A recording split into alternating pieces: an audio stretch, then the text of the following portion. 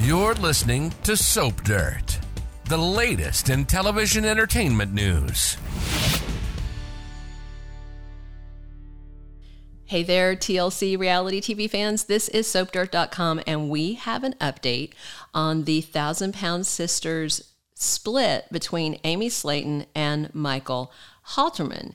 So the U.S. Sun had reported that Amy filed a protective order against him, but now we find out, because we are the first outlet to have their full divorce case documents, we find out that there is a two-way restraining order, not just against Michael, but against Amy. That's two-way restraining orders. And what is in the restraining order she filed actually goes against the divorce case that Michael filed. Let's dig into this, because there's a couple of things in the divorce case about this restraining order that we want to cover. And then we're going to do a full podcast on the entire contents of their divorce documents, because we just got them in our hands. So on February 28th, 2023, Amy filed a domestic violence charge to get an emergency protection order against Michael. That's February 28th, 2023. In his divorce petition against her, it says the parties became separated on February 24th, 2023, and have been living separate since then. What Amy said was 4 days before she took out the emergency protective order, February 24th, was when he got, quote, violent. She said he was throwing things during a heated argument on Friday, February 24th. And in his divorce petition, he lists that as the date of their separation.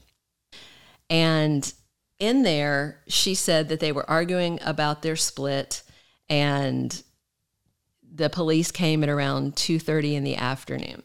And then on March 13th, 2023, Michael filed a court for a petition of divorce. As part of his petition, he requested the court enter a civil restraining order between the parties with the following provisions. And this is what the court documents say here. That's the rustle of paper. I have their divorce case in my hand. The first part says the parties must remain 500 feet from one another at all times. The parties cannot make any public statements or social media postings concerning this litigation or one another. That means there's a social media blackout. So Amy's not supposed to be posting about Michael or their divorce, and he's not supposed to be posting about their divorce or her. Each party is directed to remain at least 500 feet from the residence of the other party during the pendency of this action. So that means that while the case is going on, they can't even go near each other's home, except by agreement or where needed to recover personal property.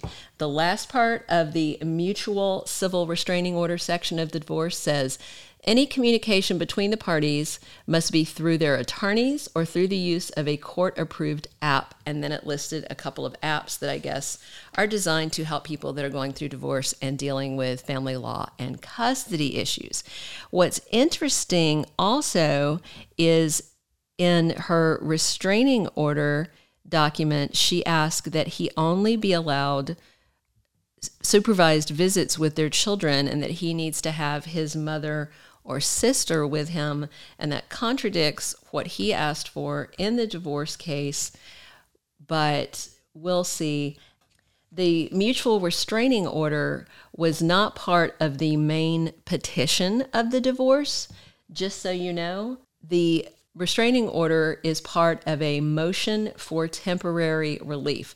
So she went and filed a restraining order on him, and he went and filed the divorce petition on March 13th, and his attorney filed an additional motion for temporary relief to slap that protective order on both of them, and the judge signed off on it. So right now, Michael Halterman has a restraining order against Amy Slaton, and Amy Slaton has a restraining order against him, and I would assume that this court action that was signed off on, we'll have to see, might supersede her restraining order against him, so it might replace the one. We'll have to wait and see, and we'll dig into these divorce documents in full later in our next podcast.